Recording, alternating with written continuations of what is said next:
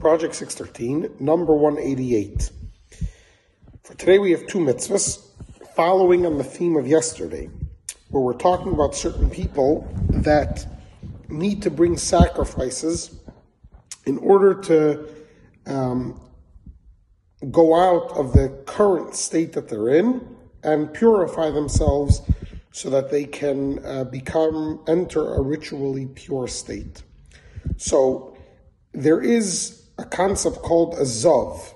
Yesterday we learned about a zava, that was a woman who had an abnormal discharge. Today we're learning about a zav, positive mitzvah number 74, and that is when a man has an abnormal seminal discharge. So after the disorder is cured, he has to bring a sacrifice. And that sacrifice is 2 pigeons or 2 turtle doves. One as a burnt offering and one as a sin offering. And until he brings the sacrifice, so in a sense, for certain things, the purification process has concluded, but in order to partake of sacrificial meat and some other things, he has to complete the process and bring the sacrifices. Positive commandment number 77. We are going to learn in a couple of months about the concept of tzara'as. Tzara'as is leprosy, but it's not leprosy the way we have it today. It was a physical ailment, but it was spiritual in nature. And it doesn't exist today, the leprosy that existed in biblical times.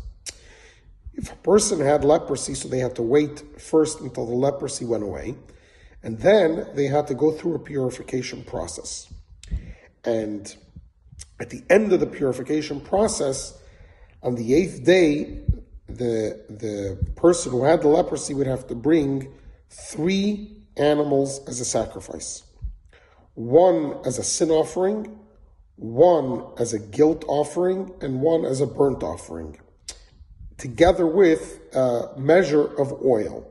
Now, if financially he couldn't afford 3 animals, so he could instead bring 1 lamb as a guilt offering and 2 pigeons or 2 turtle doves, 1 as a burnt offering and 1 as a sin offering. And until he brings these offerings, so his purification is not complete, the process isn't complete, and he's not allowed to eat the sacrificial meat until he brings these sacrifices. Have a wonderful day.